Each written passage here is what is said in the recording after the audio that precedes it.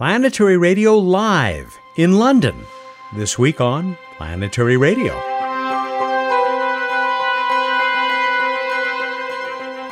Welcome.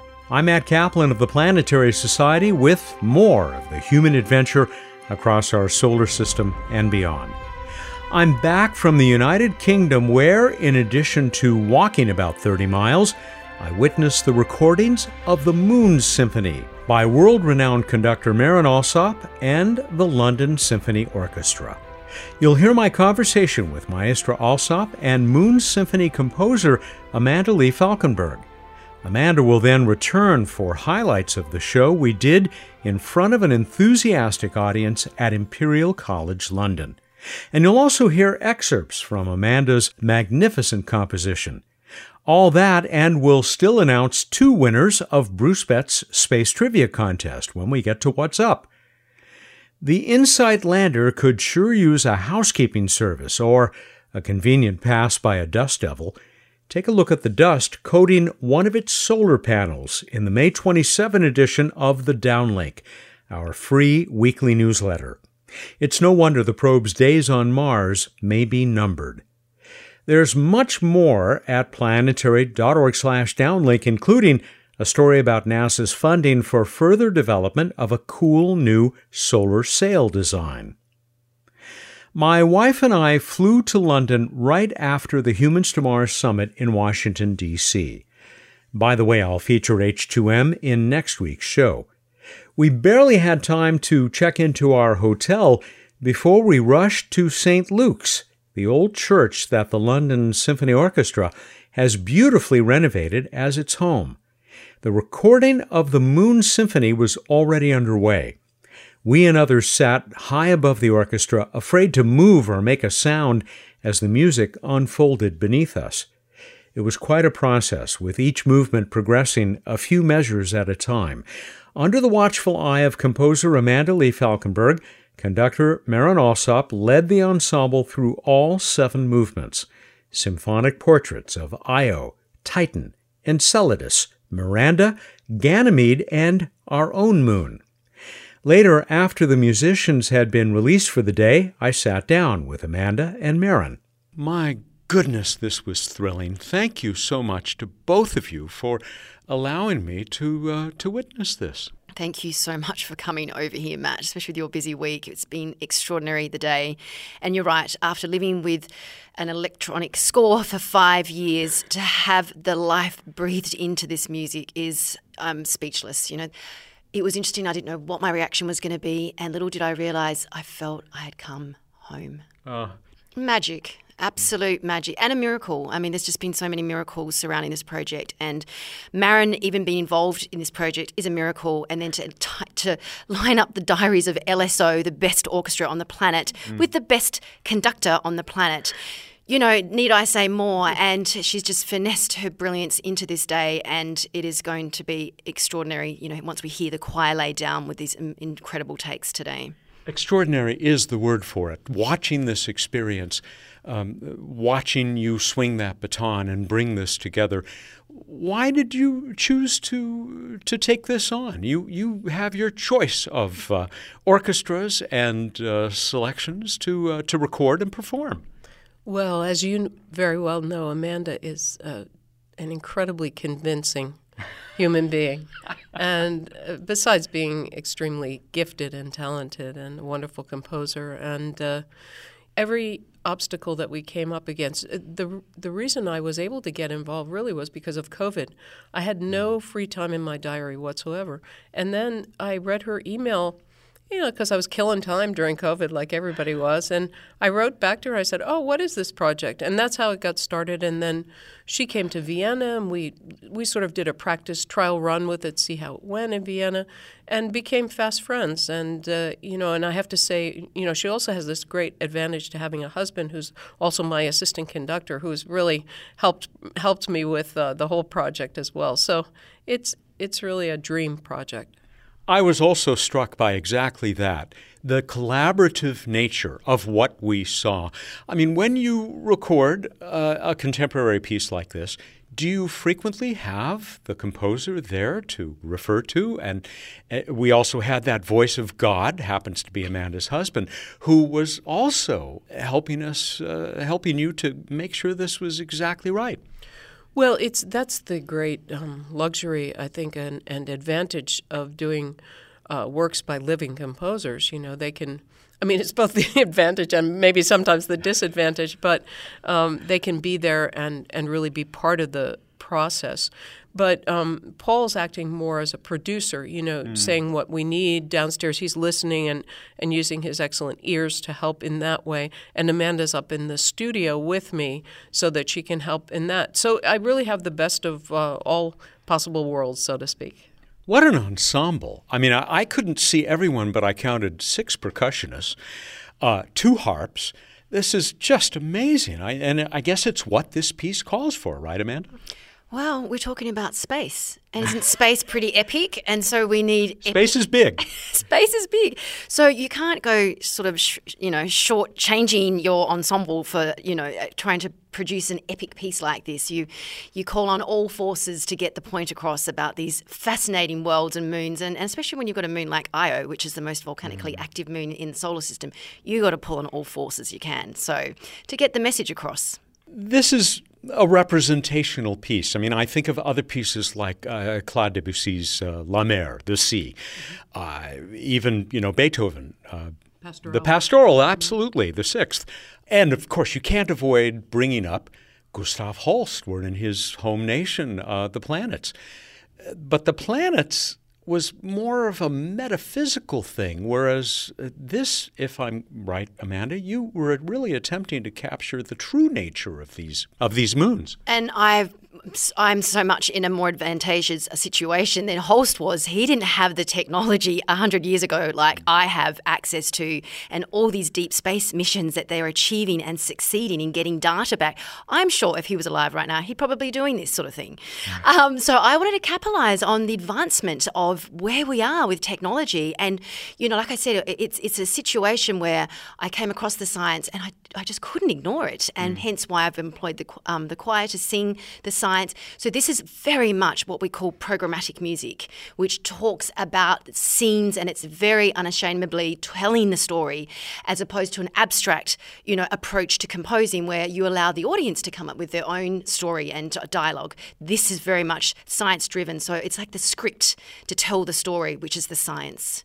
I'd hope you can expand on that. I mean, where a piece like this fits into the vast classical repertoire. Well, I think, as you so astutely mentioned, that, The Planets by Holst, it's probably one of the most popular classical pieces in the repertoire. And yet it doesn't really represent the planets. It's more about the gods from whom the planets derived their names. And as you said, it's more of a metaphysical than a really science-based piece. I think something like this, the Moon Symphony, has a very strong possibility to become part of the repertoire because it also reaches out across disciplines. And, it's a piece that we could use in educating kids. We can go out to schools, we can speak to scientists, we can I had lunch with an astronaut today. I was pretty excited. And I imagine that the way Amanda could build it out as a complete project for orchestras, it could be very fulfilling and also really establish the piece. Do you approach a symphony like this as you would any symphony, or is there a different way to approach it because it represents things in the real world? No, I think I approach it the same way. Every piece has a narrative, whether it's a literal narrative or an emotional narrative, and I have to find that narrative. This is easier in a way because the narrative is clear. But the challenges with this are very different because we have to keep a certain tempo so that we can put the chorus in later. It's a huge orchestra in a big space, and so we have the issues of delay. So, it has its own kind of challenges. Amazing watching this come together. I mean, the quote that I do not want to use, because this is not in sausage in any way, but you don't want to see the sausage being made. You definitely, I wish everyone listening could have watched this process as it came together piece by piece, measure by measure. But I'm wondering, how do you do that when that major component of this symphony, the choral sections, are not available to you? I mean, how do you prepare it with those in mind? I think it's going to be phenomenal, and actually it's going to work even better because we have the ability now to mix everything. You know, when you have everyone in one room and you're recording, say, 300 people at once, you can't get separation, so you can't really control things in the mix, as they call it. So I think that this is going to be even more effective and more successful. And I should mention, I'm not sure Amanda knows this, but the boy soloist is the son of the principal bassoonist in the orchestra. And that's Leo, Amanda? Of course I knew this because there's a beautiful story built into that bassoon solo, because when I found out that Leo, our boy soloist for the seventh movement, his father is the principal bassoonist, I went, you're kidding me, because in that seventh movement, there's a little bassoon solo that hands off to the boy solo. It's a father. That is freaky. That is freaky. The project. I'm telling you. I know. So it's like, here you go, son. I've set you up, and now the stage is yours. I mean, but you know, Dan, who's his dad, was telling me that this is very special also for Leo because his voice is just about to change. So this is probably the last project he'll be able to sing as a boy soprano. So it's very emotional. Yeah. Do you feel about this ensemble the way we heard Amanda describing it? It's obviously it's world class. I think it's a great orchestra. Certainly, for me, it's a very personal experience because I first met them with my teacher Leonard Bernstein when he started the Pacific Music Festival in Sapporo in Japan, and that was 1990, before anyone was born. And I wish. And since then, I've had a relationship with this orchestra, and I stepped in the mid-'90s, and from then on, I've been with the orchestra every year, every other year. So we have a long-standing history, which is very, very, very wonderful. I've only had one experience where I worked with an orchestra on a performance. I had the tremendous honor of narrating the Lincoln Portrait by Copland, and it was the most terrifying thing I have ever done voluntarily in my life. What is the feeling as you go into this kind of a project?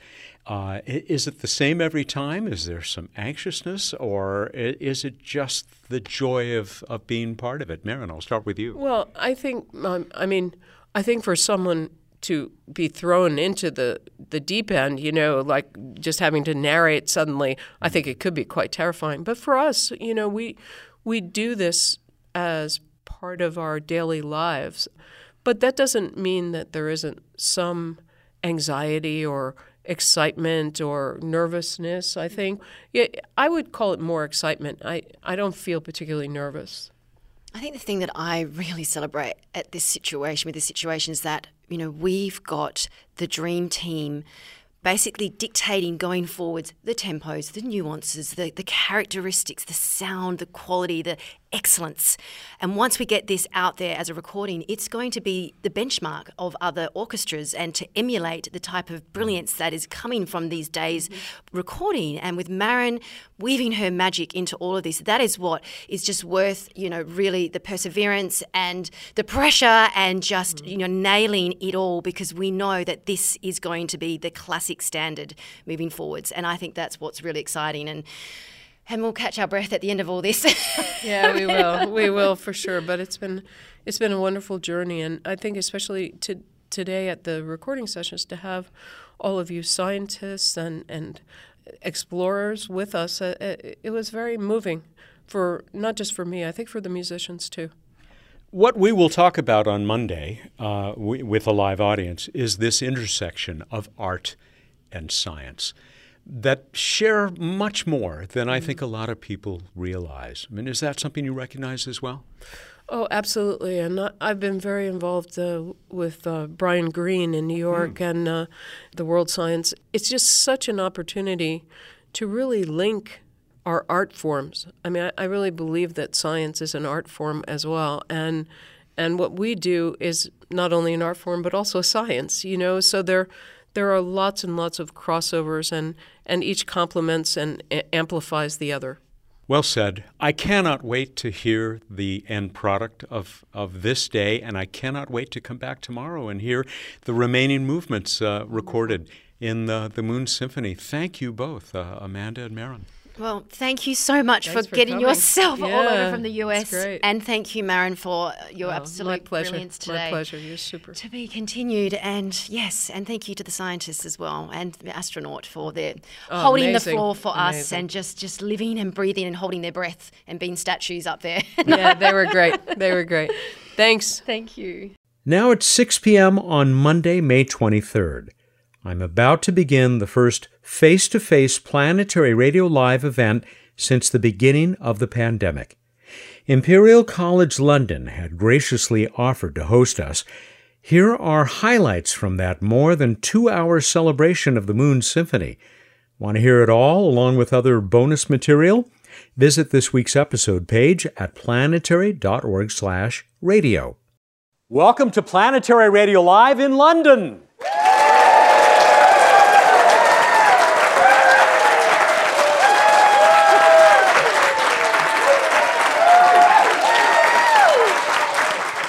Oh my God, that was so good.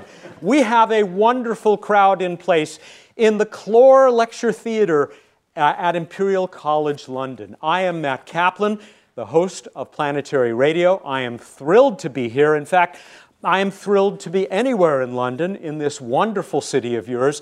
And as you will hear, it has been especially thrilling to be here over the weekend that we have just completed for reasons that will become obvious. It is the reason that all of us are here today, all of the people you will meet on our spectacular panel tonight, and hopefully also responsible for you coming out as well as we hear about a marvelous new composition, a symphony you will all have available to you soon, now that it is in the process of being recorded.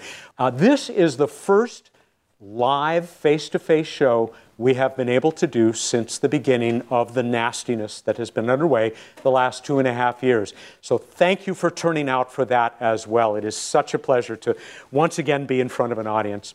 Some of you know the fellow who's coming up next. He is our CEO, and he has a special message for us, which hopefully you'll be able to hear. Greetings, Bill Nye here, CEO of the Planetary Society. Welcome. Tonight I join you in celebrating the Moon's Symphony, which was composed by Amanda Lee Falkenberg when she was inspired by the science and beauty of the intriguing moons in our solar system. I look forward to hearing the recordings made over the last 2 days by the London Symphony Orchestra. Tonight we're joined by members of the orchestra, Ms. Falkenberg herself, the Planetary Society's own Matt Kaplan, several planetary scientists, and at least one astronaut artist. They will take you to the intersection of art and science in the cosmos. As a very smart man once said, scientists are always artists. And who are we to argue with Albert Einstein, who, along with changing the course of history with his discoveries about the nature of the universe, was a remarkable violinist. Have a wonderful time tonight. Check out all we have to offer at planetary.org. And so now, take it away, Matt. Thank you, Bill.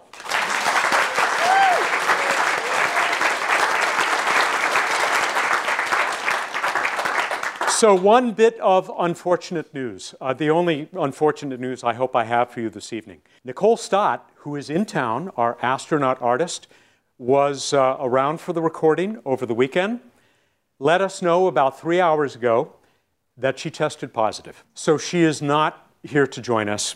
She is devastated not to be able to join us tonight. We're going to try and present some of the material that she would have had for you. But to get us back on the happy side of the street, you've already heard her name. She is the reason why we are all here. Please welcome the composer of the Moon Symphony, Amanda Lee Falkenberg. Amanda, come up.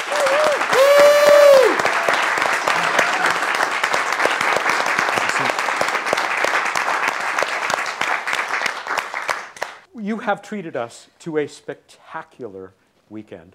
I should say that this started a little over a year ago when I heard about this new symphony that had 7 movements, each of them inspired by a moon in our solar system, from 2 people independently, Nicole Stott, the astronaut, and Linda Spilker, who we'll be meeting in a few minutes. And I thought, if those 2 like it, I better check this out. So we did an online radio interview. I didn't meet Amanda in person until Saturday. It was delightful.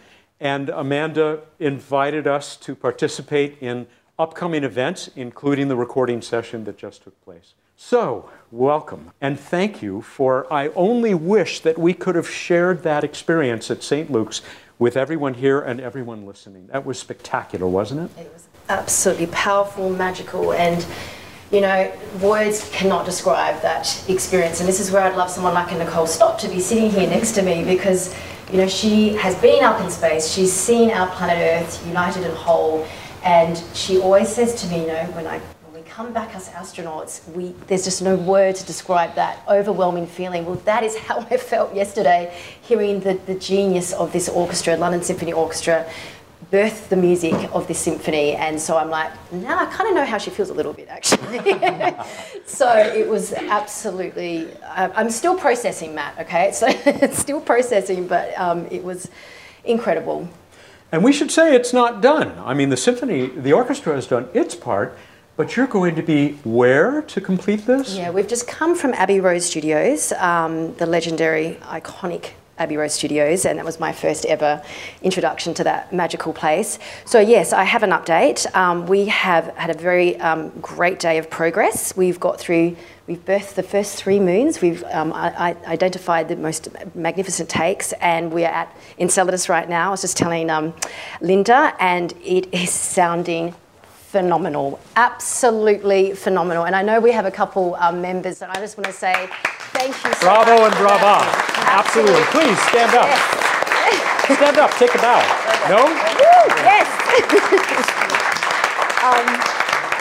Wow. I mean, we just have the dream team involved. You know, every aspect of this production, from scientists to musicians to conductor to communicators, all of that has just, you know, it's just, everything's just been miraculously manifested to all right, okay. That's what we come later. And I just, you know, it's just, serendipity has been always at the centre. Just this project's just kind of taken on a life of its own and kind of dictated events that I never foresaw at all. And I'm just going with the ride, Matt. She's doing much, much more than that. You mentioned the conductor. You could not have done any better, please. Oh my goodness. Okay, so we literally have the most world-famous female conductor walking this planet. And I've only ever identified this incredible woman, Marin Alsop. I don't know if many of you have ever seen her performance. In fact, she just performed at South Bank Centre, the Shostakovich, to a standing ovation. It was an incredible, powerful performance she gave. And equally, she gave that performance, as you saw, as you witnessed. It's a big work. This is like 47, 50 minutes of music, and it's not for the faint-hearted to get up there. I mean, it packs a punch. And we were talking about some of the most volcanically active, you know, moons of our solar system. You can't have placid music for that kind of stuff, you know? So we put her through her paces a bit, and I'm sure she slept very well last night. But she was absolute magic, and the feedback that I've got from musicians is just that, I mean, she's one with her musicians. I mean, if you're going to have like equivalent to the Gene Kranz of Mission Control, that's our Marin Alsop.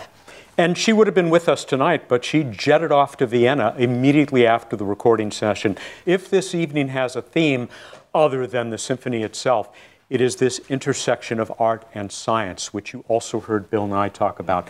This is also where I would have been bringing out Nicole Stott, who is, as you've heard, not just an astronaut who spent 2 long stays on the International Space Station, but an artist, a working professional artist, and someone who is deeply committed to the welfare of humankind, which certainly includes the arts.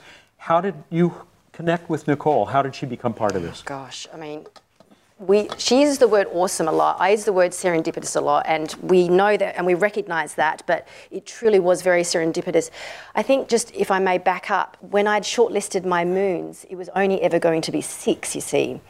And when I was in the middle of writing Moon Miranda, which was about the 4th moon I was composing, I remember just this uneasy feeling just creeping over me, and couldn't put my finger on it. I remember saying to my husband, I don't know, something doesn't feel right about the structure of this symphony. And one day I was literally in my studio and really almost finished writing the music, and then it was so intense what I was writing, and I all of a sudden just felt like, I want to get out of here. And I just beamed myself back to earth. I'm like, whoa, it's safe here. That was a bit scary, hanging out there with Miranda. And then all of a sudden I'm like, oh my goodness, I know what was missing. Earth Moon, that's what is missing in this symphony. And I thought, what if we put the Earth Moon in this symphony and have us standing on its surface, looking down onto this incredible planet that does contain life. It's teeming with possibilities. It's a gift to us all to even exist. We've been travelling to these moons. There's no second genesis of life at the moment they've found. And it also, Miranda shows the violent, harsh edges of the solar system. I mean, we've got the Goldilocks zone here. And so I felt that was the answer, and it just became crystal clear to me. And then 7 Moons was born, and of course it's a very, spiritual number, it's a very special number, and it just felt, so Miranda was very special to me because it helped me recognise that was the final story that needed to be told. So we have 4 movements that we will be hearing excerpts from. The climactic one is the 7th movement, the one that is inspired by our own lovely moon, which, if you dive into it a little bit, you may learn that is very likely responsible for life on Earth. So we can be very grateful when we look up. Like so many of the people who have looked down on our beautiful pale blue dot from above, not a dot to them, but still a world without borders, they get to enjoy what is called the overview effect.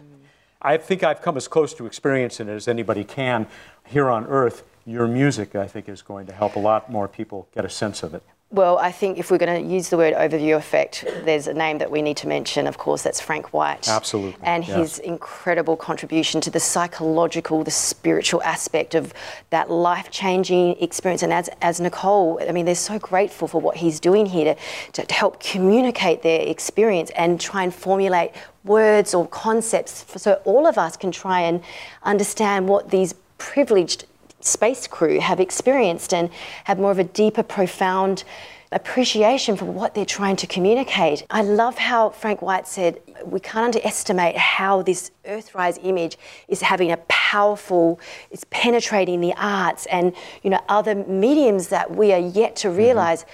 Well, the 7th movement of this symphony is absolutely my personal way of expressing that Earthrise. Seeing that whole image, I just actually had in my studio 24/7 when I was composing every inch of that music. That was my way of being a Frank White as a musician, to try and communicate that experience that astronauts have. Woo!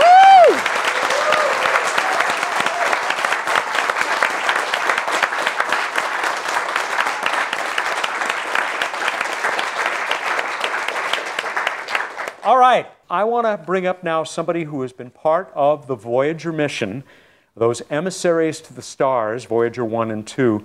Maybe not quite from the start of Voyager, but was part of Voyager, left it to become the project scientist of the spectacular Cassini mission, which now has completed its mission of revelation at Saturn and is now back to being on the Voyager mission as well, the deputy project scientist for Voyager.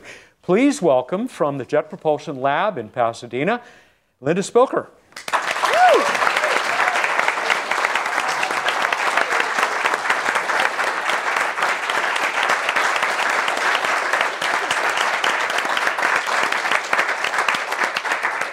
So Linda, I got all that right. I'm Voyager 2, still going strong. It's Voyager 1 maybe that's having a little difficulty right now? Yeah, Matt, Voyager 2 is going strong. So is Voyager 1. We're still getting back good science, and the pointing looks really good. But some of the engineering data for the attitude control system looks a little strange. So we're trying to figure out what exactly is going on. Here's a spacecraft, a pair of spacecraft, that were designed to last 4 years, to fly by Jupiter and Saturn. And it's been almost 45 years, 10 times longer than their design lifetime. Every year we have 4 watts less power.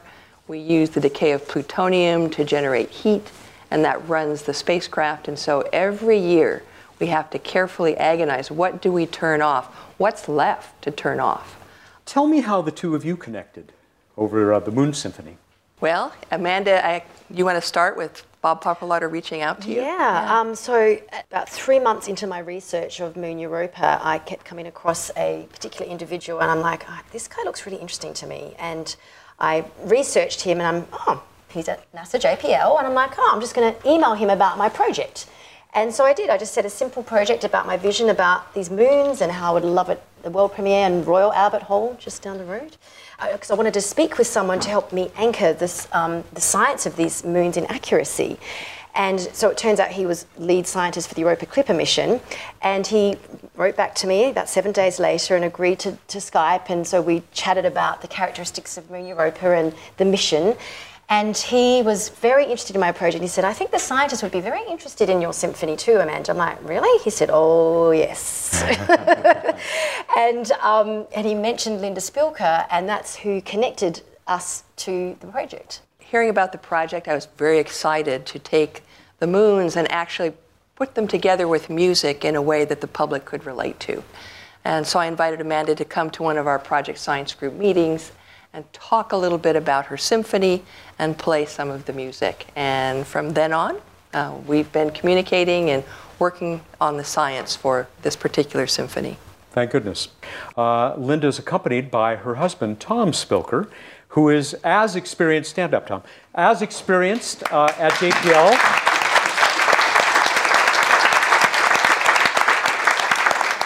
Another very accomplished scientist and engineer, because now he's figuring out how to build us a space station worthy of what you saw in 2001. I don't know about you, but I want to visit. Linda, address just very quickly how cameras not just have connected us to these missions by delivering these beautiful images, but to the science as well. Well, it's so incredible, these missions, when we go out, we were thinking, okay, the moons for these outer planets, they're going to look like our moon. That's what we have for a model. They're going to be old and heavily cratered. And so we go out with Voyager, we get to the Jupiter system. The first moon, Callisto, is cratered. And then as we go closer and closer, our paradigm totally shifted. Look, no craters. This looks fractured. Europa, it looks like an ice ball. What happened? And then, of course, Io with volcanoes. And so the journey continued. Each moon in the solar system has a unique personality, unique characteristics. You can look at a picture of a moon in the solar system and say, I know which moon that is. And thank goodness, because otherwise the symphony would have had one movement. We're going to get into the symphony now by introducing you to 4 of the moons, and therefore 4 of the movements. And we'll mention the moons represented in the other movements in the symphony. But before we hear those excerpts, we do want to hear about the first of the moons in the first movement, the moon Io. Look at that horror of a moon. And to help us learn about it, one of the world's foremost experts on that moon and on volcanology in general. He is yet another representative of the wonderful Jet Propulsion Lab. But I think you may recognize his accent as making him a local here, or somewhat of a local. Please welcome up, here he is, Europa Clipper Science Team member, also the author of that book you saw a few moments ago, Volcanism on Io. Please welcome Ashley Davis.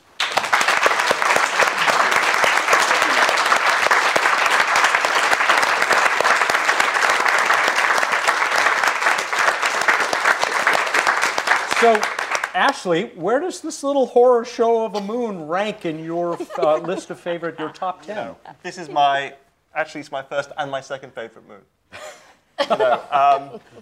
I got interested in volcanology right back in the days of Voyager when I was in high school, when Voyager sent back the first images of these huge eruptions taking place on Io. I thought, well, that's interesting. That's unexpected. I was kind of an astronomy geek even back then. This was a revelation. It shook the world of planetary science. It shook the world of science. At the same time, Give or take a few months, there was a big eruption in America at Mount St. Helens, and I thought, ooh, volcanoes. These sound interesting. I didn't have the patience to be a sedimentologist, so this is something a lot more, a lot more immediate, a lot more interesting, and certainly more dynamic. Certainly very dynamic indeed.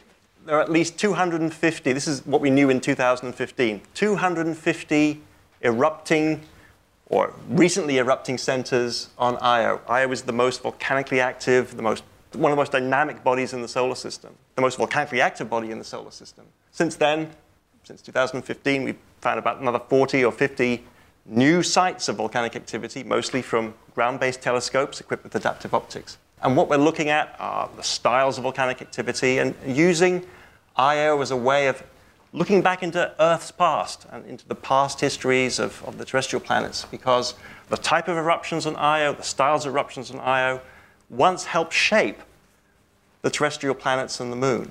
This was in their distant pasts. We see the remnants of these eruptions, but now we can go to Io and see these happening right now. At the same time, we go to volcanoes on Earth, we study how volcanic eruptions behave on Earth, and we apply that to understanding what's happening on Io. And this is one of the most important themes that we try to communicate to people at the Planetary Society.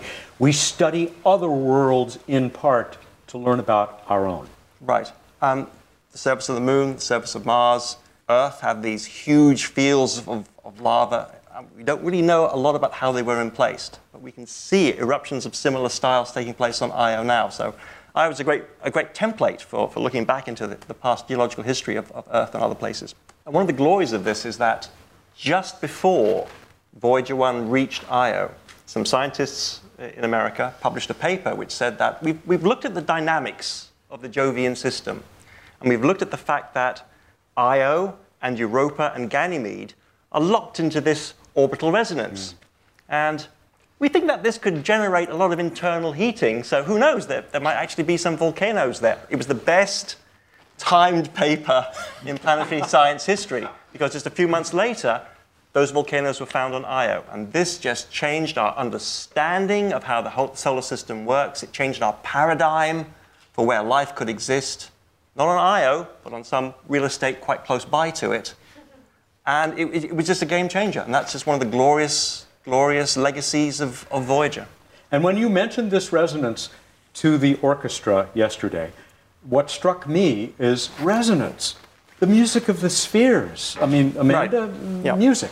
Absolutely. And I think, I had the privilege of when I was invited to the Cassini scientist meeting, I had the opportunity to consult in situ with Dr. Ashley Davis on the volcanic world of Io, and basically what he's just described as the paradigm shift and all these important themes about orbital resonance. I'm like, right, this needs to go on the symphony, and so initially I hadn't planned on putting Moon Io first, but I've realised I sort of juggled things around and I went, hang on, this is a really good opportunity to set the stage for the concepts that are going to be applied with the other moons, but to a lesser degree. I mean, so I think having Io positioned first really does get across the idea of this gravitational tug of war that is just the most extreme runaway of tidal heating that doesn't exist on the other moons, but there's a similar kinetic exchange. And so I thought, no, by the way, I think we just need to begin this symphony with a blast.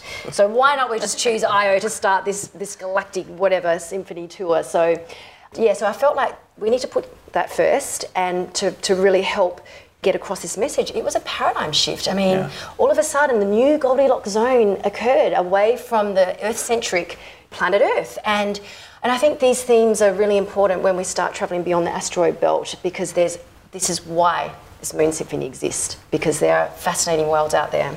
Amanda, we are finally ready to hear the first of those excerpts, Io, the first movement. I'd only heard this version, of course, until the weekend, and it sounded just fine. But then you hear it from a symphony orchestra. How was this created? So this was created, fortunately, technology in the music sector, this was using synthesized software to produce the sounds of an orchestra to emulate the ideas that I wanted to convey when the moment would arrive when I'd have the real orchestra to play the music. And unfortunately, the technology is fantastic. I think it does a really good job of communicating your ideas. Choir, not so much, but fortunately that's going to be changing next weekend. But yes, so you're hearing what we call a synthesised, computer-generated version of a symphony orchestra.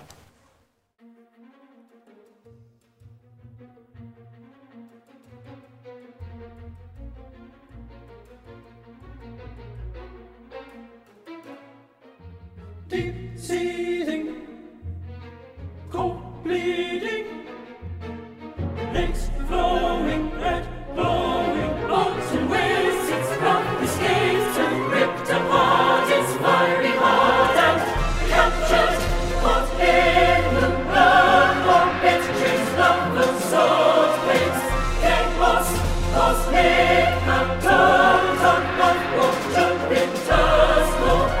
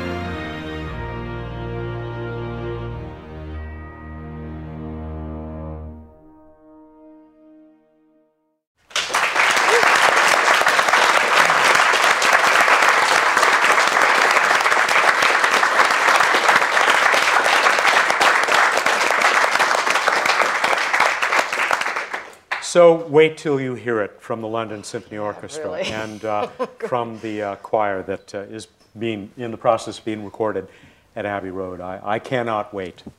We're going to go on to another moon. It's one that you've already heard mentioned. That's the Europa Clipper mission, which is under construction now. I hear it's going very well at JPL now. These things take time and sometimes a few extra dollars. But this is the mission that will fly out to Europa and hopefully be able to find some stuff to fly through emanating from that world. One of the reasons we're so curious, of course, about Europa is this possibility that it could be a place to find life. Whether it will be life like us or something completely different, no one knows. We won't know until we go and sniff it out. To help us explore that, help us welcome Imperial College London's own Professor Mark Sefton. Mark, come on up.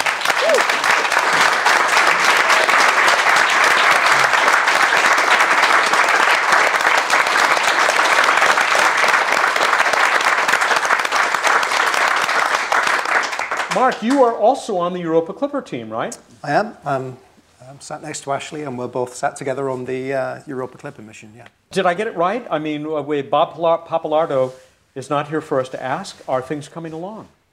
Absolutely. Yep, of course. Absolutely, yeah. The bits are turning up at JPL, being bolted onto the spacecraft. Propulsion module was due to be delivered just last week. The spacecraft is coming together. Humans are not likely to go there anytime soon, right? It's not a nice place to be a human, at least not on the surface. Mark, you're the astrobiologist among us. I think that's right, but the majority of our exploration of the solar system from an astrobiological point of view is really looking for evidence of life in any form, and life is most likely to be in microbial form. Microbes dominated the Earth through Earth history. You know, we're just the last tick of the clock in the day of Earth's history. So microbial life is the most we could possibly hope for. Probably not on the surface, right? Because that is made a very nasty place by Jupiter. Linda? Yes, the radiation coming from Jupiter is very intense. And so if you were on the surface of Europa, it'd be very dangerous for you as a human. You wouldn't last very long, even in a spacesuit. But there's this thick layer of ice that's basically covering over that ocean underneath. And that's where we might find life. What are we looking at in this incredibly complex surface? Well, the same tidal forces that affect Io also affect Europa to a lesser extent. So there's a lot of stresses that build up in this ice shell, which cracks. What we see here is the result of intersecting stress fractures and stress patterns shattering the surface, if you like, of Europa. We know that it's a young surface because there aren't that many impact craters. Impact craters dominate the surfaces of most other bodies in the solar system. Io doesn't have any impact craters at all because there's so much volcanism taking place, which erases them faster than just as they're created. On Europa, there are a few impact craters which point to a young surface, and this is why it's so intriguing to go there and so interesting to go there. The possibility that there's plume activity and areas where there's been recent resurfacing means that the radiation that's just been mentioned hasn't had a lot of time to degrade what's been brought to the surface. And so one of the things that Europa Clipper will do, one of the things that the instrument that Mark is working on will do, will be to look for this new material, and that will give us clues or show us what's actually making up the crust and anything that's actually coming through from the oceans. Looking for, if you like, the chemical fingerprints of this material.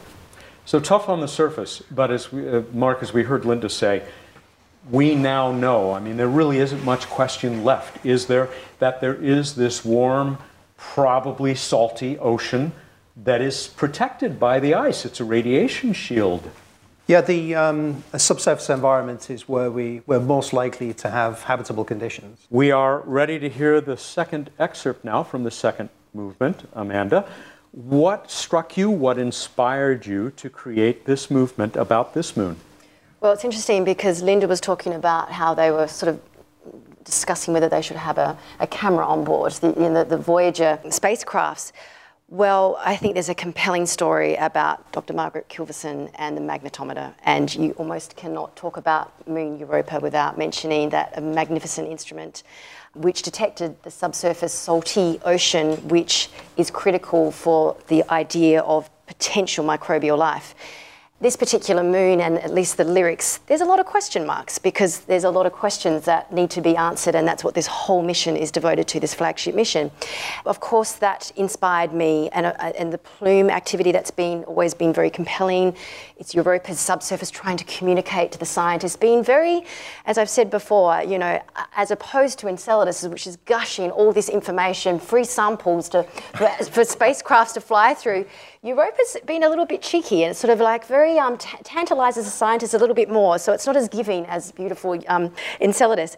And so I sort of play into the drama of that, and also there's a sort of a determinations element in atmosphere in the music, because NASA's so keen for these answers to be solved, and so I wanted to sort of play into those themes. Without further ado, here is just a portion of the second movement of the Moon Symphony, Europa.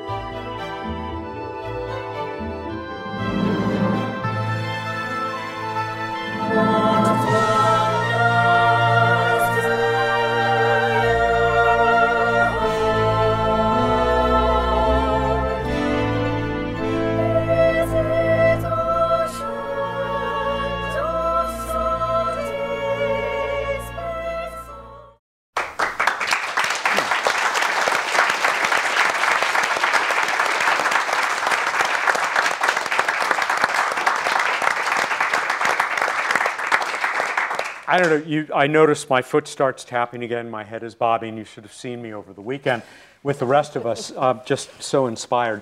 We will only have time for samples of 4 movements tonight, and if there's one I regret not bringing you, Titan. That big moon of Saturn, which is somewhat less mysterious than it used to be, largely thanks to your mission, Linda, the entire Cassini team. Tell us a little bit about this moon. Well, Cassini spent 13 years in orbit around Saturn. And this giant moon, Titan, it looks like a golden haze-enshrouded world. We couldn't see through to the surface with Voyager. And so that motivated us to go back, carrying a Huygens probe, a probe provided by ESA, to parachute down to the surface of Titan with cameras and instruments to really reveal for the first time what did that surface look like. Titan's about the size of the planet Mercury. We used it as a tour engine, so we flew by over 125 times, very close to Titan. And what we found was a surprisingly Earth-like world. Here's a world where methane plays the role on Titan that liquid water plays here on the Earth. Methane can form clouds. It rains methane on Titan. It can freeze, and so it's just at that triple point, that right temperature, to be in all 3 states. And so when you look at the surface, of course, it's sculpted by the methane rain. At the North Pole, there are giant lakes and seas, not of water, but of liquid methane. Methane is the gas in your stove, and here it is. It's so cold, it's actually a liquid. And you can see the tributaries and the rivers, channels flowing into this lake and sea. Also giant mountains, ice mountains. Ice is the rock of the outer solar system. And maybe we're getting with the liquid water, organics coming out as well. That Titan is just full of organic material. Dunes at the equator, particles form high up in the atmosphere as methane is broken apart. You pick off one of the hydrogen molecules and you can grow longer and longer chains of organics. And these can fall to the surface and form dunes. We landed in what appears to be a dry riverbed. You can see rounded icy pebbles that methane has flowed through this dry riverbed, rounding those icy pebbles. And so we landed softly on the surface. The Huygens probe sent the data to Cassini, and all of these wonderful pictures came back. And in fact, when we reconstructed on the surface, we could actually see the shadow of the parachute from Huygens fall to the surface. And so an intriguing world, huge, thick atmosphere, mostly nitrogen, but lots and lots of organics. So we wonder, could you have life, very different from Earth life, in that liquid methane on the surface of Titan? So Mark, I'm going to go to you in a moment to talk about that possibility, and would it be life as we do not know it? And by the way, Huygens from the European Space Agency, a tremendous success by that agency that has had so many wonderful missions. Mark, life as we would not know it, right? There are people looking into this. Yeah, one thing that's for certain, one of those raw material ingredients is certainly present, hydrocarbons. You know, Ashley's a volcanologist, and I spent my career studying organic matter. I wonder if we both died and went to heaven, yes, you'd wake up on Io and I'd wake up on Titan. Yeah. But I mean, even at the most conservative thought about Titan, it represents a hydrocarbon-rich world. It can tell us something about the chemical steps towards life. So astrobiology is not just about detecting life, it's about understanding how life could originate, has progressed, and then sometimes gone the full distance and actually generated a living organism. So to use a London Underground analogy, if life starts at Baker Street and needs to go all the way to the end of the line but gets off at St Pancras, we want to know why.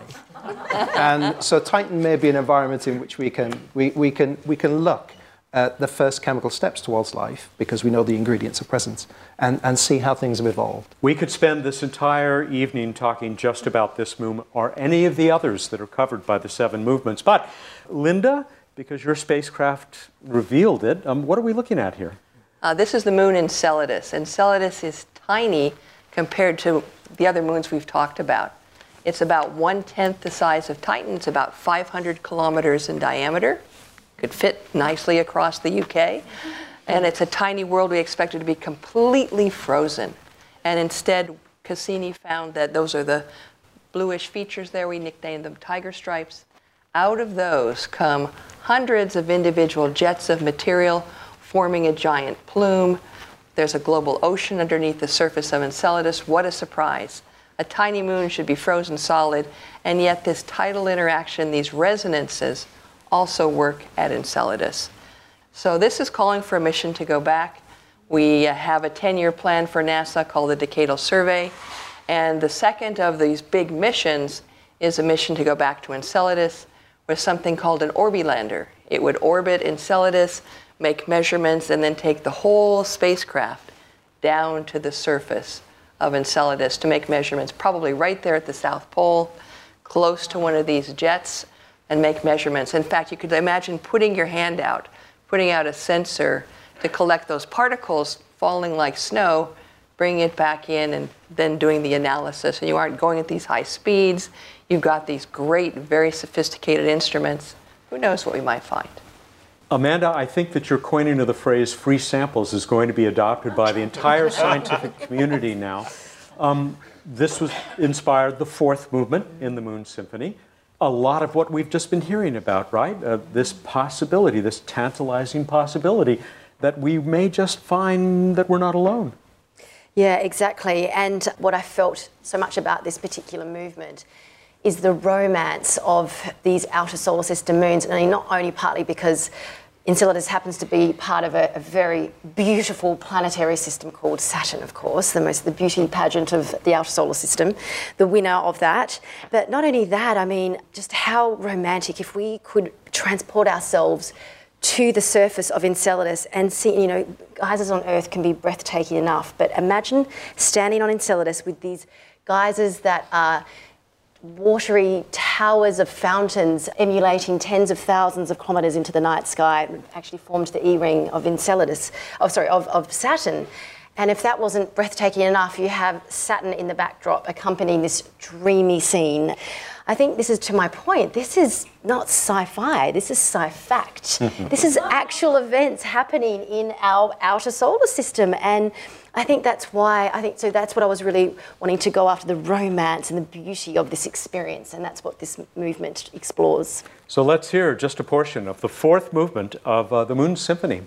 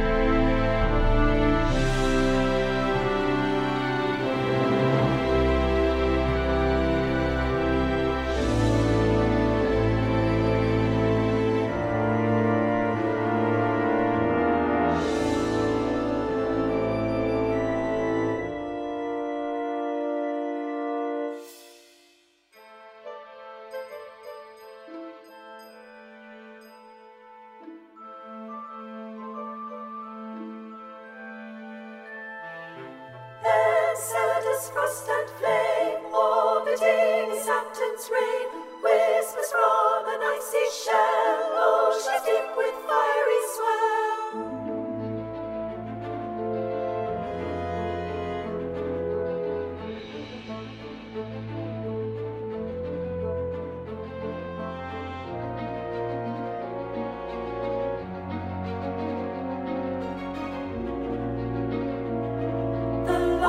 Towering sound that thunders from the ground. Enceladus, Enceladus.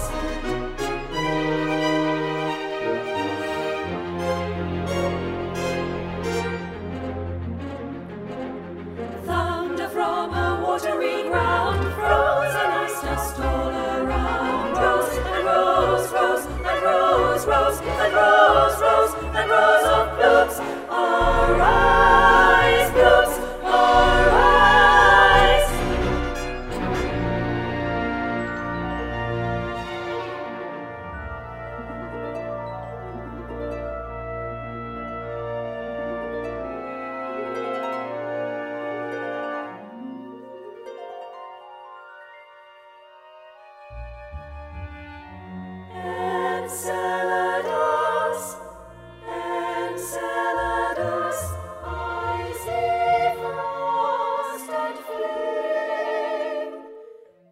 Breathtaking music.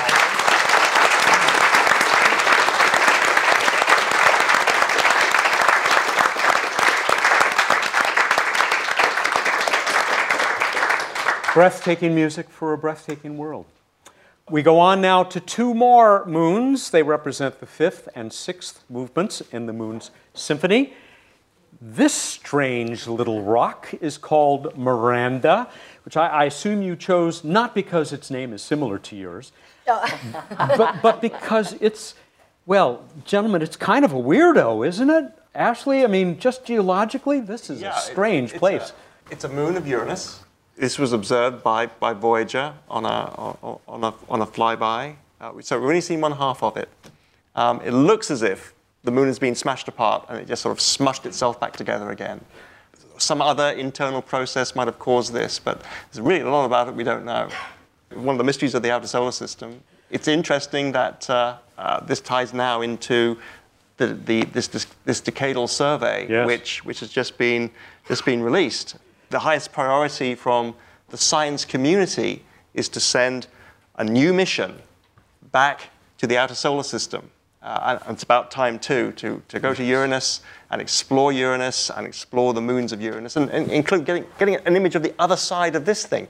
We've only seen half of it, so it's really intriguing to know what the other half looks like. We should clarify the decadal survey made with these recommendations made that do guide a lot of planetary science in the years to come. Decadal, 10 years, ends up being even more than that.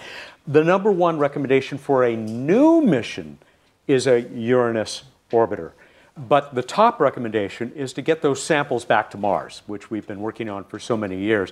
And that is quite a distraction from exploring many other parts of the solar system. So we're hoping that NASA will be able to accomplish all of these things. I talked to so many scientists who have been saying, ice giants, we must visit the ice giants, Uranus and Neptune, because not only are they fascinating in themselves, but they represent many of the worlds that we are seeing circling other stars, right? Exoplanets. That's right. Absolutely. Yeah, I'm hoping that, we see planets in resonances, and some of them are probably volcanic. We've seen planets which might have magma oceans on the surface. We see planets in orbital resonances, and you cannot help but think, I wonder if there are volcanoes there. And again, volcanism is a vital process in the evolution of planets. I think it's just a matter of time before we really start to nail down just how many of these worlds out there, these thousands of exoplanets that have been found, are indeed actually volcanically active.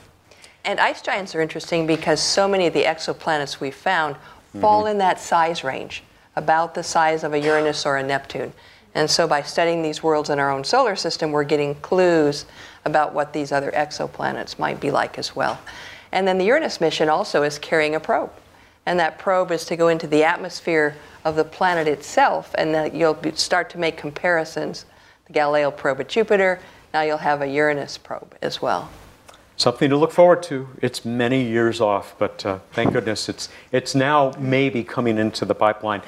We are going to give this next moon very short shrift, which we shouldn't because it's a big moon, Ganymede, that Amanda turned into the sixth movement of the Moon Symphony.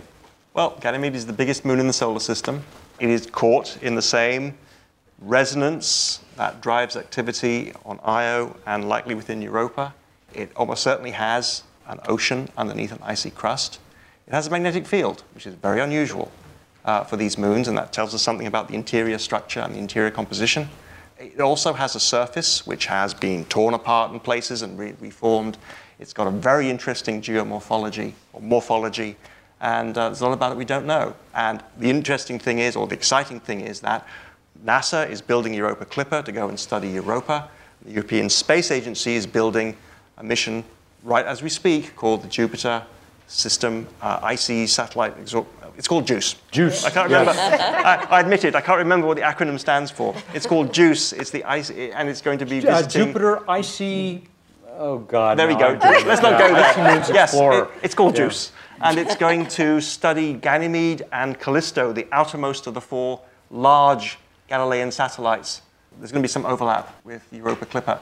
which is great. It's going to be a really exciting time to be in planetary science. I can't wait for all this to happen. What intrigued you, Amanda? Why? There's so many other moons to choose from, too. Well, okay, so it's the biggest moon in the solar system. That was a bit of a hands down. But the magnetic field really intrigued me because the science that it's offering to scientists as a laboratory to learn more about other magnetic fields, because it is embedded in Jupiter's own magnetosphere, and these conditions protect it from the solar winds.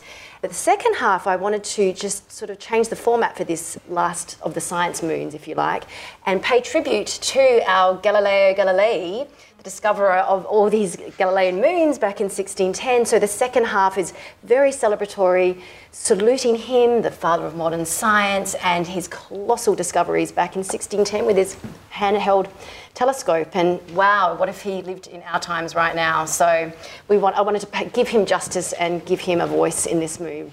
I should say that if you go to the Moon Symphony website, you can hear all 7 of these synthesized versions of the movements.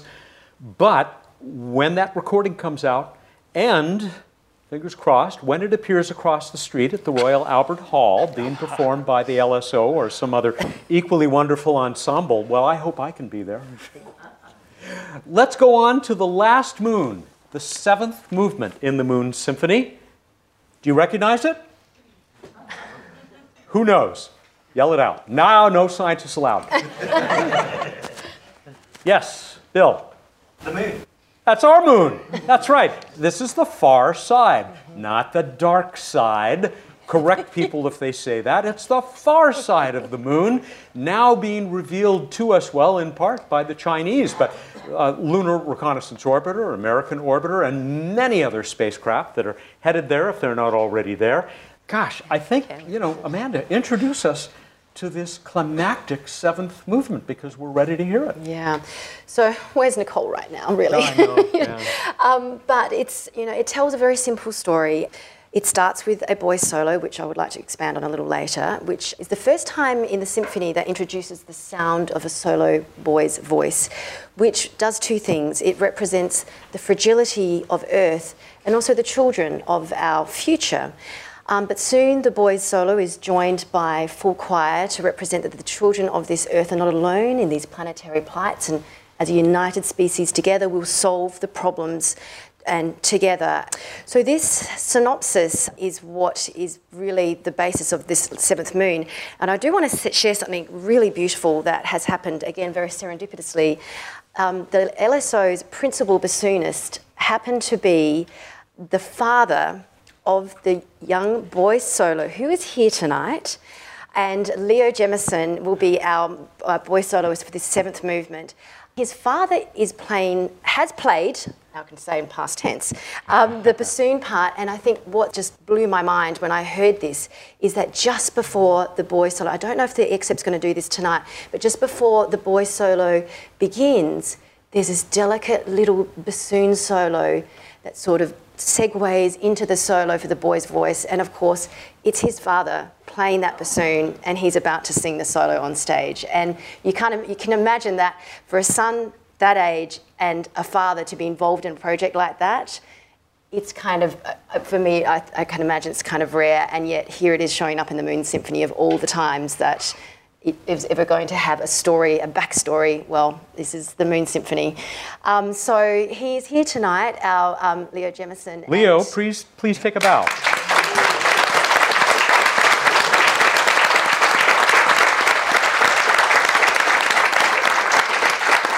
Now, what we're about to hear, this is not Leo, right? No. But recording tomorrow, or? No, well, next Saturday, the 4th of June, and Joshua Abrams was our original vocalist who sung 3 years ago. And I should also point out that the vocals that you are hearing, that was an experiment that happened through COVID. We wanted to replace the synthesized choral samples. So we hired 12 vocalists from the London Voices in lockdown to sing in their individual studios, and then send them to us in Dubai to mix down and present some type of COVID choir, I call it. So it's not mixed as an ensemble because it was impossible during COVID, but at least we could understand the libretto that way. And so the two soloists, Daniel Cook, who will be singing at Abbey Road Studios, is the tenor soloist you'll hear. He was our Jean Valjean here in London. And so these two artists we recorded back in 2019. We will be having the full session with a 60-voice choir, and 12 of, I've been told today, actually, Ben Parry, who's our conductor next weekend, those 12 COVID choir candidates will actually be part of the 60-voice ensemble. Wonderful. So there's a beautiful backstory just there, and finally reunited and whole again. So that's pretty much the story of the 7th movement.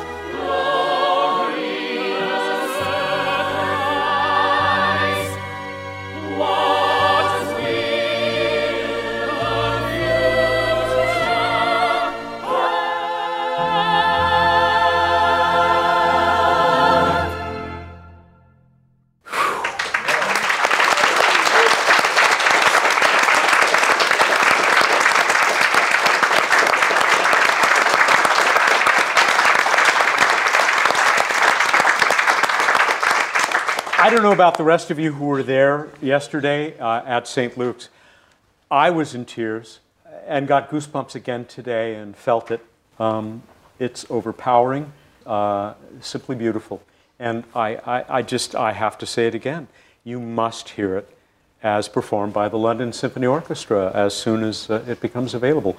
Were you as thrilled as the rest of us? Oh, look, it was the moment. Obviously, I was quite critical of the score and following all the detail, but Marin Alsop gave us quite a longer take with this moon, and obviously we're working in little sections. There's a lot of material to get through, and this moon is a little bit easier musically to pull off. The story is a little bit more simple and it's much more lyrical. And there was a point where she just allowed the London Symphony Orchestra to play their hearts out, and we had probably 4 minutes to the end where they just soared on their instruments, and I was told there was not a dry eye in the house, and I got quite emotional on stage with Nicole and yourself and Chris Bake. And I wrote something on social media today, and my comment was, they played as though they were on that surface of Earth Moon, beaming that experience through musical vibration from their glorious gifts as artists back here on planet Earth. And I never thought that I would have that analogy, but that's what they gifted us yesterday. And I think that was just such a powerful moment in the whole experience of St. Luke's and this musical recording. So I was blown away. It was an absolutely stunning end to the sequence of movements. Right, and for me, Matt, almost I could picture the Earth there, like they would, it's this small, complete planet, as Nicole would say, and the sense of longing to take care of this planet. Very powerful. Mark, you were there. Yeah, I very impactful emotionally. I felt like I'd been beaten up with an emotional baseball bat by the end of it. But goosebumps upon goosebumps to see the orchestra, one big human machine producing something so coordinated and harmonious and wonderful. It's very, very emotional. It was overpowering for me. I found it quite think dramatic. it's a good term. Taking us back to the theme of the evening, which is this intersection of art and science, which I hope you agree we have beautifully illustrated this evening. The line I came up with was, here it is, that great science inspires great art. Great art can be the highest expression of scientific wonder. Am I off base, Amanda, or does that sound right to you? I think, you know, being a film composer and knowing the power of music to tell stories, to the persuasive language of music to manipulate emotions, that is when I saw these moons and I instantly thought they need music, they need emotion. It's only when I started investigating them that I came across all this incredible science, and that's when I thought, wow, there is an opportunity that cannot be missed here. And that's when I thought, well, what about if I employ the forces of a choir to sing the science? It's going to give it so much more outreach and meaning, and we'll be able to communicate more of its story. And that's when the project started to grow in size and scope. I just thought, wow, this is so intriguing to me. And I'm a teacher at heart, so I'm always I'm very curious about life and learning. And I just thought that here's an opportunity to team science up with stories, with space, but with the universal language of music, which communicates to all of us. And space is for all of us as well, and science should also be that. And funny enough, Marin Alsop, music should be for everyone. So it's just a really beautiful, global, collaborative spirit that just engages all these worlds that overlap. And to me, that is the essence of this experience. That's the Moon Symphony. I have mentioned this before. I'm a big fan of Walt Whitman. I love Leaves of Grass. He wrote a poem in there called The Learned Astronomer. He was dead wrong. He basically is saying, oh, these astronomers, they're all about the numbers and analyzing and this, and they don't feel the romance. And Walt goes out and he looks up at the moon and the sky and he feels it. Well, he was wrong, right, Linda? Absolutely. Definitely the feeling coming through. Enceladus, of course, is one of my favorite movements, but actually being able to feel like I was there watching those rows and rows and rows of jets going off on Enceladus, those plumes. I appreciate the effort that Amanda took to get into the science of Io, but regarding the intersection or the complementarity of art and science, I looked into this. My wife helped me out with some background reading, and I was drawn to a quote from the artist Francois Gillot, who spent 10 years living with Pablo Picasso, and then married Jonas Salk, who created the polio vaccine. And she was asked, what is it like? You two are completely different. And what she said was, even though we are in different fields, we had the same intrinsic drive, the drive to get into an equation with the unknown, to pull something known out of something unknown. And that just struck a chord with me, because I think of the scientist waiting to see that new image coming back from a spacecraft, which, as Mark said, and as Linda said, it changes the paradigm, it changes the book, because hypotheses are disproved and new hypotheses form. I think of the composer with her hands poised above a keyboard, waiting to strike that first chord. I think it's the same mindset. I think it's the same thing. Well done, Ashley. Beautiful. Mark.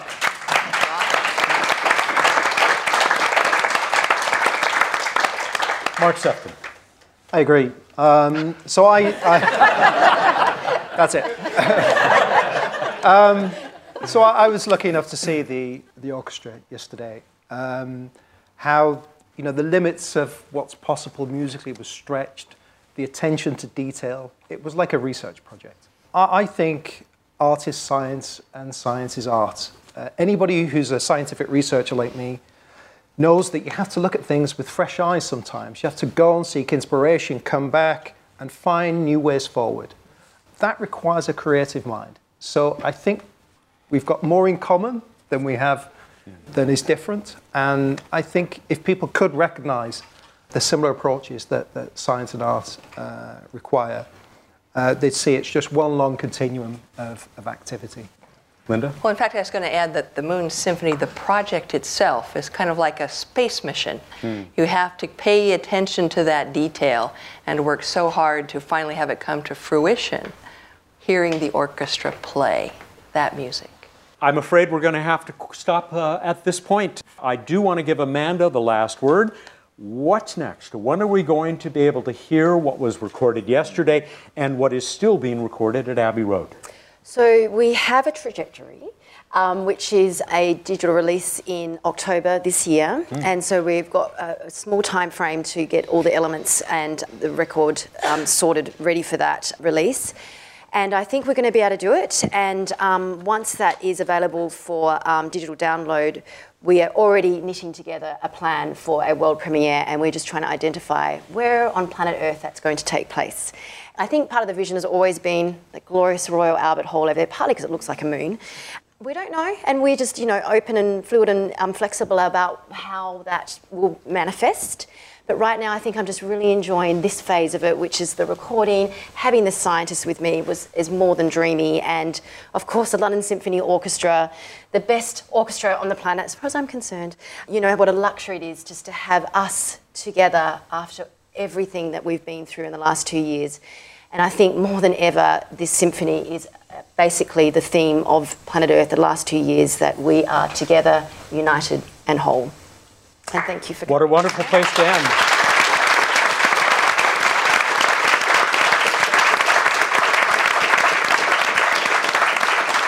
Thank you, Amanda Lee Falkenberg. Thank you, Linda Spilker and Ashley Davis of the Jet Propulsion Laboratory, not far from our headquarters at the Planetary Society in Pasadena. And Mark Sefton of Imperial College London, thank you to you as well for joining us, and to Tom Spilker, who jumped in there at the end. Thank you, Tom. Many thanks also to Imperial College London, which has made this possible, this gathering. And again, thank you to all of you who came out here on a rainy night in London. Ad Astra, which means to the stars and to the moons as well. Thank you, everyone, and good night.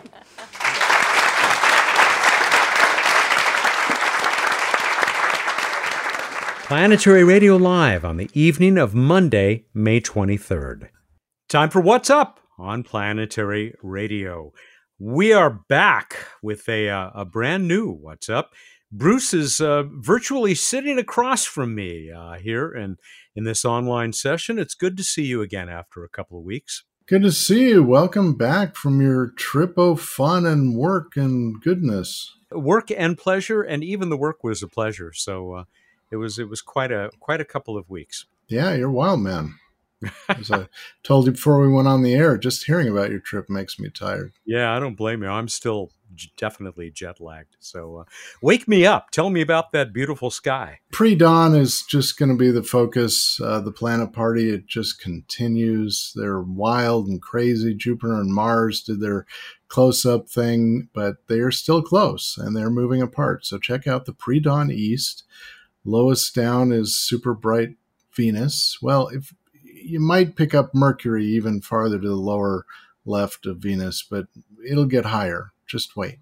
So mostly start with Venus in the lower left and then move up to the right, and you'll see reddish Mars, and then very close to it, bright Jupiter, and farther up to the right is Saturn, and they're all just going to kind of spread out across the sky over the coming weeks and months. And it's good stuff.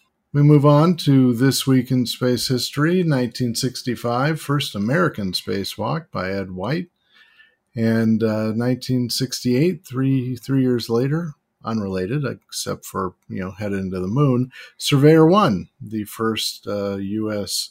lunar soft lander, landed.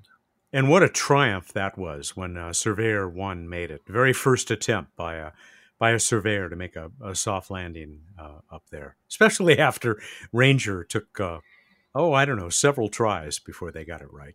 But it made some nice small craters. Of course, Ranger was a high-speed impact designed to do that anyway. It just was supposed to function before then. Eventually, they got one working. And Surveyor program was very successful, as was the Lunar Orbiter. Random space fact, a random space fact. I'm just not done with that yet. So on Apollo 11, there was a small disc, kind of the size of a big coin, that Buzz Aldrin carried and was dropped onto the moon that contained goodwill messages, statements by Presidents Eisenhower, Kennedy, Johnson, and Nixon, and messages of goodwill from leaders of a whole bunch of countries around the world. Also had leadership of Congress, NASA top management, all sorts of names that were shrunk down and put on there and still hanging out on the moon. Somehow I'd missed that until now. So there you go. We'll come back to that in a little bit. I didn't know that either. Yeah, glad we're coming back to it, too. We have a lot of trivia questions to get to. Yeah, the first of these is your answer to the question that we asked way back on May 11.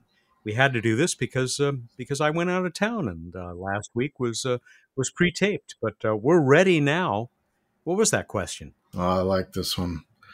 We asked you, why is there a depiction of a snake on the Perseverance rover? How'd we do, Matt? Big response to this one. I'll let the poet laureate of Planetary Radio, Dave Fairchild of Kansas, provide what he believes was the answer. Rod of Asclepius, etched on aluminum, traveled to Mars as an honor to those putting their personal health on the line in the fight against COVID when it first arose. There on the lander, the rod and the snake are supporting the Earth. It's a virtual sign, thanking the teams of our medical heroes who help us while putting themselves on the line. I had no idea this was also adorned Perseverance. I didn't realize it either, and it's worthy of note since obviously those people deserve our thanks and gratitude, and so it's kind of neat. Christopher Mills said, "This was nice for me to learn about since I'm a practicing ER doctor in Northern Virginia, fighting the pandemic for 2 years now. Much appreciated, Perseverance." And then we also got a similar note from Kevin Nitka in New Jersey, also working in healthcare. Thank you to all of you out there who have been on the front lines in dealing with this terrible disease. Yes, thank you. Thank you. Thank you. Devin O'Rourke in Colorado, sending a snake to Mars, very much against planetary protection protocols. Yeah, I didn't look into how they resolved that. It's a two-dimensional snake, functionally, so I think that may be the exception. Marcel Jan Kriegsman in the Netherlands, he was actually kind of hoping it was the logo of the Python programming language, since it does run on Ingenuity. But healthcare is good too, he says. No comment. Christopher Lowe, a bonus meaning of the snake is so that the Martians don't actually step on the rover. Apparently sounds like a version of Don't Tread on Me. Yeah. Gene Lewin in Washington sent a poem, but I'm also impressed by the image that he sent, and it was a bumper sticker that Perseverance does not have on board. It says, "How's my driving?" And then it provides a 202 area code number. I checked it, happens to be one of NASA headquarters' main numbers. So, and you saw that on the rover? No. Yeah, just only in Gene's imagination. Okay. And in the image that he faked. Finally, we did get this little quick ditty from Gregory Vanderslees in Quebec, Canada. "A pandemic may have slowed our pace, but the perseverance of the human race is forever festooned on a rover in space." Oh, another nice poem. After all that, I should probably tell everyone who won. Why start now? First-time winner, Peter. Whoops, I heard that. First-time winner, Peter Edel in Germany, who said, it was commemorating the impact of the COVID-19 pandemic, paying tribute to the perseverance of healthcare workers. Congratulations, Peter. We're going to send you a copy of Totality, an Eclipse Guide in Rhyme and Science. A terrific book by Jeff Bennett, friend of the show that we have already talked about. All right, let's go on to the next one of these. This would be the question that you posed in the May 18 episode. You're having me record these one after another over a short period of time. I was losing it by this point. So I asked you, continuing the animal theme, it turns out, what Messier object could have been named after a movie with Natalie Portman? How'd we do, Matt? I'm so very curious. There were some interesting answers to this. A lot of people made reference to her appearance in Thor, The Phantom Galaxy, something like that. Or maybe it was her Star Wars stuff. I don't know. We got everything like that. But here is the answer I think you were looking for. In a poem from Jean Lewin, once again, Jean Lewin in Washington, I believe the answer does have wings and dark, but not a bat. No, it's not the wild duck. Leigh Volman starred in that. Searching the Messier object list, utilizing WikiP, then a search for Natalie's movie with help from IMDb. I see a lobster. No wings there. Ghostfly, but Casper starred Ricci.